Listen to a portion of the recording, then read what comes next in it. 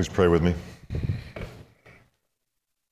Lord, we've heard many amazing truths this morning. We've reaffirmed many truths with our mouths. So we come and say, breath of heaven, breathe on us now. Revive in us an awareness of your presence, of your life in us today, and give us the ability to glorify you with our whole being. We come to listen, Lord, so speak. Your servants are listening. May it be to us as you decree. In Jesus' name, amen. Thought it might help if we just dove right into the text this morning. Quick review as we enter into the Bible verse we're going to be looking at in Luke chapter 1. Reminder that the priest Zechariah received an angelic visitor telling him that his wife was going to be pregnant with a boy who was going to become the last Old Testament prophet who would then usher in, he would prepare the people for the Messiah's arrival and usher in by saying the kingdom of God is coming, because he's telling us the king is about to be here. 6 months after the angel spoke to Zechariah, the same angel appeared to a young peasant girl named Mary to tell her that she was going to become pregnant as well. Only her child is going to be different. Rather than proclaim the coming of the king, her child is the king. As the son of the Most High God, the child she carries is going to be the one who initiates and establishes God's rule, God's kingdom in this earth forever. Think about that a second. I mean, what's a young girl going to do with information like that? I mean, how's she going to manage that stuff? I mean, she knows at this point, as she hears this news, that her life is totally different than what she thought it was ever going to be. As a young betrothed woman who has not yet consummated her marriage with her husband, this pregnancy will ruin her reputation, distance her relationships, and place upon her son the stigma and shame of illegitimacy that he will carry for the rest of his life. But that's just the start of it. Since she is carrying the one who will be crowned king, then their very presence is a threat to anyone in authority. So somewhere along the way, as life begins to unfold, she's going to start hearing things from the Sanhedrin and from the high priest and from Herod the king and from the Roman governor and maybe even from Caesar Augustus himself. They're all going to want to intervene at some point in time to stop this from taking place. What Mary received was really good news, but it was also really hard news. It was the kind of news that would require her to have a lot of faith, but more than that, it's going to require her to have a lot of courage, too. What is a young girl going to do with information like this? Well, you can think about a number of things she would want to do. Well, one thing she's going to want to do is she's going to want to process this stuff, you know. She needs to find somebody who's going to understand what's going on, who can support her in this strange, miraculous thing that's taking place. And so with that as background, let's go to Luke chapter 1, verse 39. Verse 38 is that place where Mary makes her famous statement, I am the Lord's servant, may it be done to me as you have said. She embraces the call that God's put upon her life. We go right to verse 39. At that time, Mary got ready and hurried to a town in the hill country of Judea, where she entered Zechariah's home and greeted Elizabeth.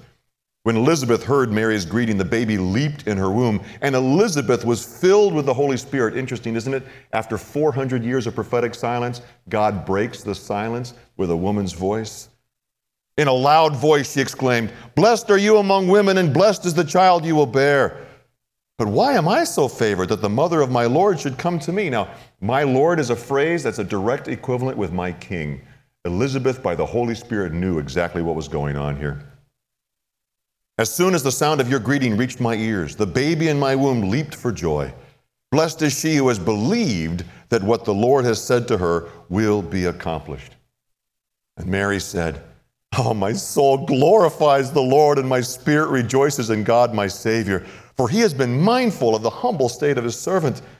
From now on, all generations will call me blessed, for the Mighty One has done great things for me. Holy is his name. His mercy extends to those who fear him from generation to generation. He has performed mighty deeds with his arm. He He has scattered those who are proud in their inmost thoughts. He has brought down rulers from their thrones, but he's lifted up the humble. He's filled the hungry with good things, but has sent the rich away empty. He has helped his servant Israel, remembering to be merciful to Abraham and to his descendants forever, even as he said to our fathers. Mary stayed with Elizabeth for about 3 months and then returned home. One day, a man was traveling down a country road when he saw something rather curious in the farmer's field, and it made him stop. He parked his car, was watching it. Out there in the field, a little distance off, he saw the silhouette of a man, and the man's hands were clasping a pump handle. And the man was vigorously working that handle up and down, and as he worked tirelessly at this job, water was gushing out of the spout into an aqueduct that was taking the water to different places. Kind of like Moses watching the burning bush where the bush burned but wasn't consumed by the flame. The man was intrigued by the thought that this guy that he saw in the field was never growing tired. He just kept pumping the handle. So he got out of the car to go investigate a little bit further. It didn't take long for him to figure out what was actually going on, because he drew near and he saw that the man, the silhouette, was actually just a plywood cutout, and the pump was a facade that was over top of an artesian well. You see, because the man was not pumping the water was pumping the man. And I think this is a little bit of what happened to Mary. I mean, how else can you explain how all this praise just wells up inside of her and just comes bubbling to the surface? The question is, how did she get to a place where she was able to glorify God with her whole being? And if it's possible for her to do that, is it possible for us to do it too? Since we understand that Mary is a good example for us and not an exception to us, the answer is yes. We too can reach that point as well. Verses 46 to 55 form Mary's song, or what is more traditionally called the Magnificat. It gets its name from the first few words translated into Latin, where Mary says her whole being magnifies the Lord. It's a Magnificat. This song also tells a lot about Mary and a lot about what it takes to have artesian praise. To begin, the song could only be sung by someone who knew the Scripture really, really well. Not only is it loaded with Old Testament allusions, but its very form and structure, it mirrors many different songs that other people have sung, songs that were sung by Moses and Miriam and Deborah and Hannah. And on top of all this, Mary makes the connection between the child she's carrying and the promises God made to Abraham. Folks, that's some pretty serious theology going on there. Mary knew the Holy Scriptures, and she knew them well. I think the Scripture had become so interwoven in her being that it informed her on her view of God and her view of self. She understood that God was her supreme king. No matter who happened to rule the country at that moment, God was her king, and she was his servant. There was not going to be any grumbling. She was not feeling forced to act in any way that she didn't feel like she wanted to act. Her surrender to her God was with her whole being. That's what she meant when she said that her spirit glorifies and her soul rejoices in God, her Savior. She's saying, every part of me is fully engaged in this. She is holding nothing back. So how? How can a person get to a place where it can be said that this is true of them? Well, Mary was a human being, so she didn't just get there. God didn't just wake her up one day and zap it into her. I mean, she had to grow into this, right? And my guess is that over the course of time, she reached a point where when the angel's words came to her, she had already been prepared to say, yes, may it be to me as you have said. But what's interesting is her saying yes to that particular moment, she still didn't know what that yes would mean. What are some of the negative things that are coming because of that yes? And so in her life to come, days ahead, there's going to need to be other times when she surrenders and says, okay, may it be to me as you have said. She's going to have to do that several times in her life because of this initial yes. So when she says, may it be done to me, what she's actually saying is, whatever comes, I accept it.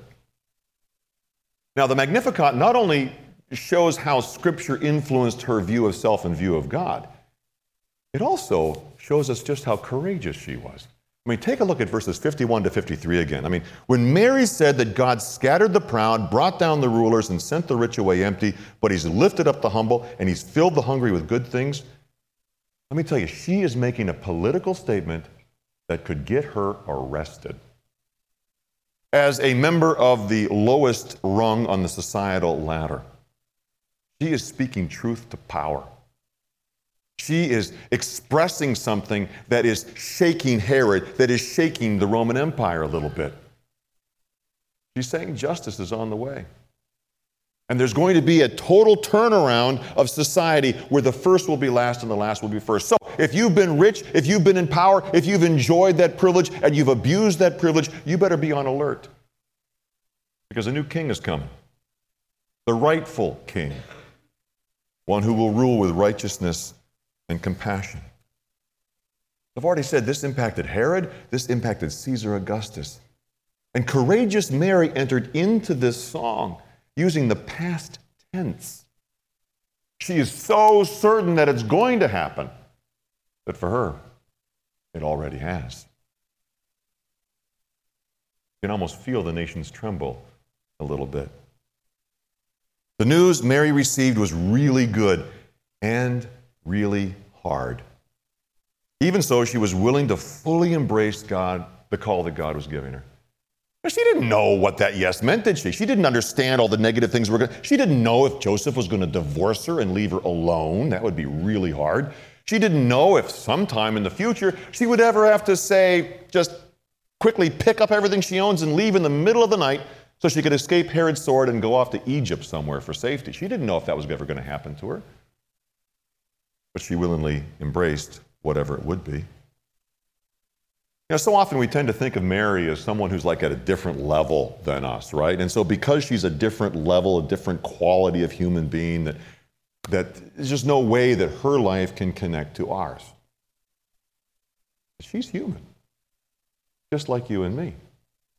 And while there are some significant differences between her lifestyle and ours and different centuries we live in and this type of thing, I can't help but wonder that on the level of her calling and on the way that God is using her to fulfill his redemptive plan, at that level, is there much difference between us and her?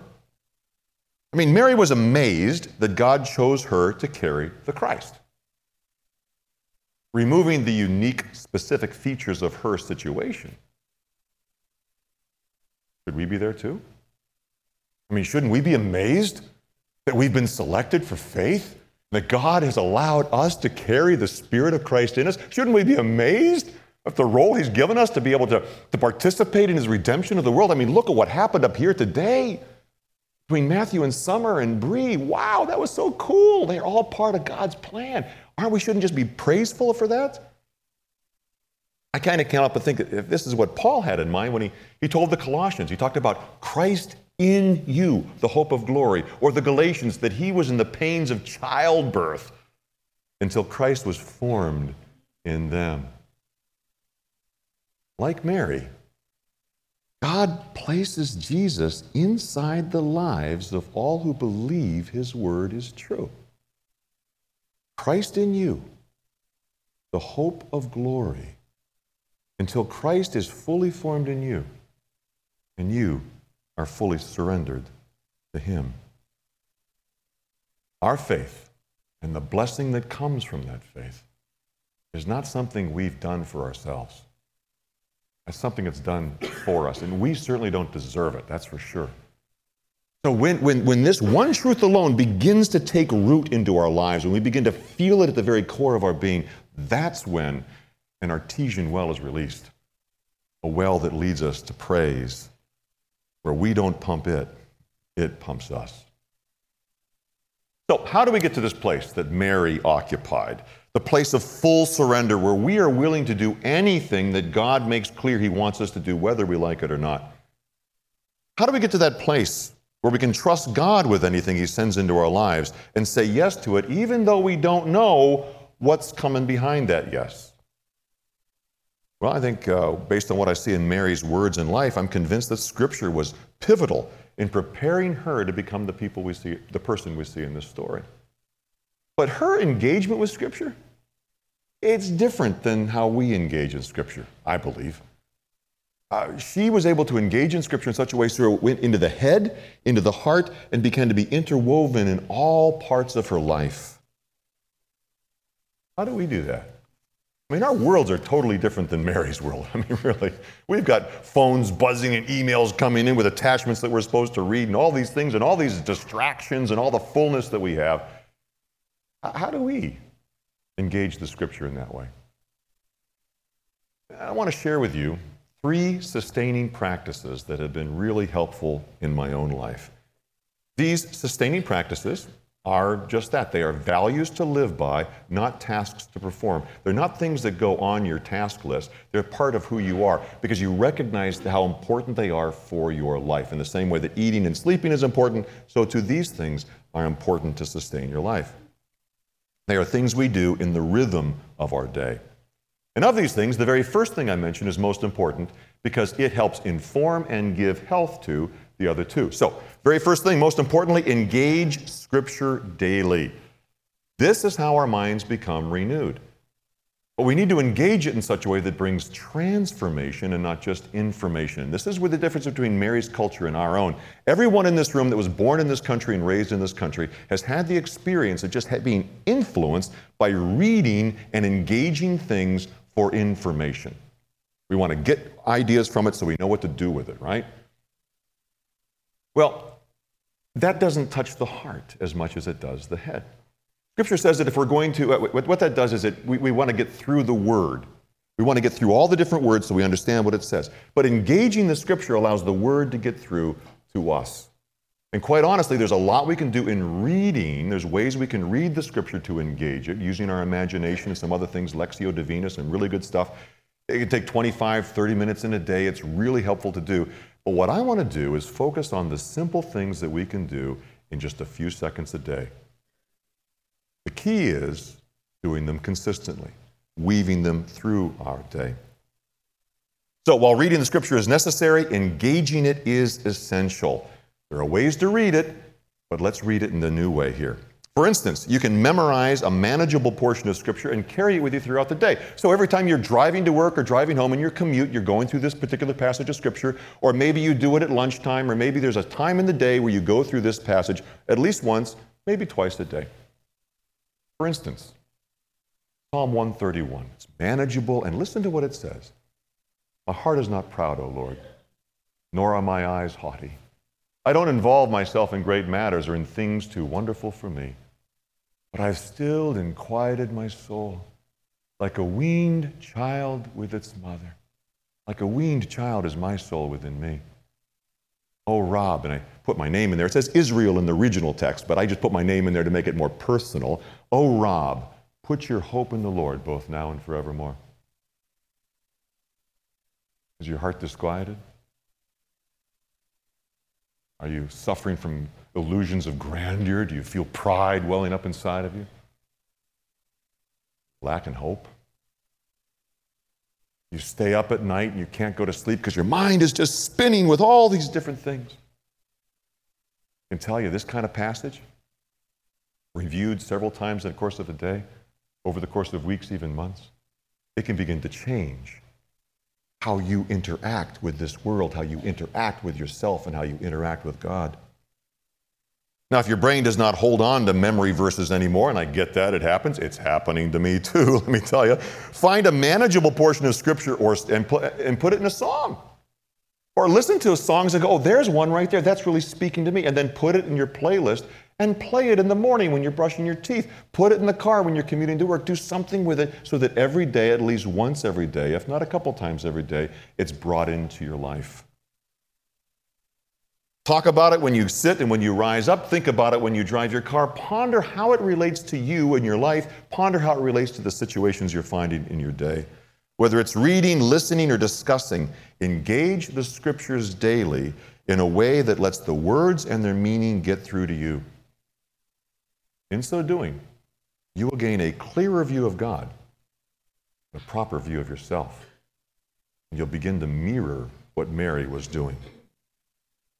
And let me suggest, alongside of engaging the Scripture daily, let me suggest two simple practices you can do that augment, help out, and it flows back and forth, but the Scriptures inform and bring health to these two things: pray and write. And when it comes to praying, okay, we can talk about sweet hour of prayer and all these acts and all kinds of other things. But again, let me give you some really simple things that every one of us can do. The key is to do it consistently. Under prayer, you can pray your food and pray your hunger. Praying your food is kind of interesting. So pick one meal every day for a week or so where you sit around the table and you select one item that's on your plate. Broccoli or, steak or whatever it is. And then just think through the steps it took to get that piece of food to you. Oftentimes it begins, you got to go back to the beginning, right? Oftentimes it begins with a seed or with the birth of an animal. Let's just say it's the seed. Let's say you've got some bread on your plate. And so you say, okay, it began as a seed. What is it required? Well, somebody needed to plant the seed in the ground. And to plant the seed in our day and age, it required some kind of machine. That machine needed engineers to design the machine and people to build the machine and mechanics to maintain the machine. And it needed some refineries to be able to bring oil and gasoline to power the machine. Along the way, that particular seed needed some nice air, some good weather, not too wet, not too dry. It needed all kinds of elements that come into play so it could grow up and bring fruit. After it brought fruit, it needed more machines to be able to harvest it and then to take it to market or to process it and to bring it out to be where it needed to be. Along the way, there were bakers and refiners, and there were people who were kneading it, and there were people who were putting it in ovens, and those ovens need support, and they need maintenance as well. And then somehow it got to a big store called Payless, let's say. It has in a plastic bag and in a truck that came over to Payless, and somebody had to build that store, and somebody has to maintain that store, and then somehow you had a job that paid you money so you could go out and buy that loaf of bread to bring that piece of bread to your table. Do that one meal a day, 5 days, and you will soon find out that you don't have a lot of control over the food that you get. I mean, it's a long path to get to you. And it helps us to recognize just who we actually are and how needy and how dependent we really are on other people and other things. Another thing we can do is to pray your hunger, which means the first step is to get hungry a little bit, which means you got to skip something. Maybe it's a meal that you skip. Maybe it's that mid-afternoon snack or cup of coffee, that pick-me-up that carries you through the rest of the day. But whatever it is, you skip eating something. And so when the hunger comes, or when the habit comes, because it works both ways. I have a habit of getting that right now. When the hunger or the habit comes, stop yourself and turn it into a prayer. Lord, I hunger after you. Lord, my appetite is for you alone. And it's interesting, as you spend more time in the Scriptures, allowing the Scriptures to integrate into your life, you find out that your prayers like this become different. Lord, you are the source of my life. Lord, I want to hunger after you more than I hunger after this food.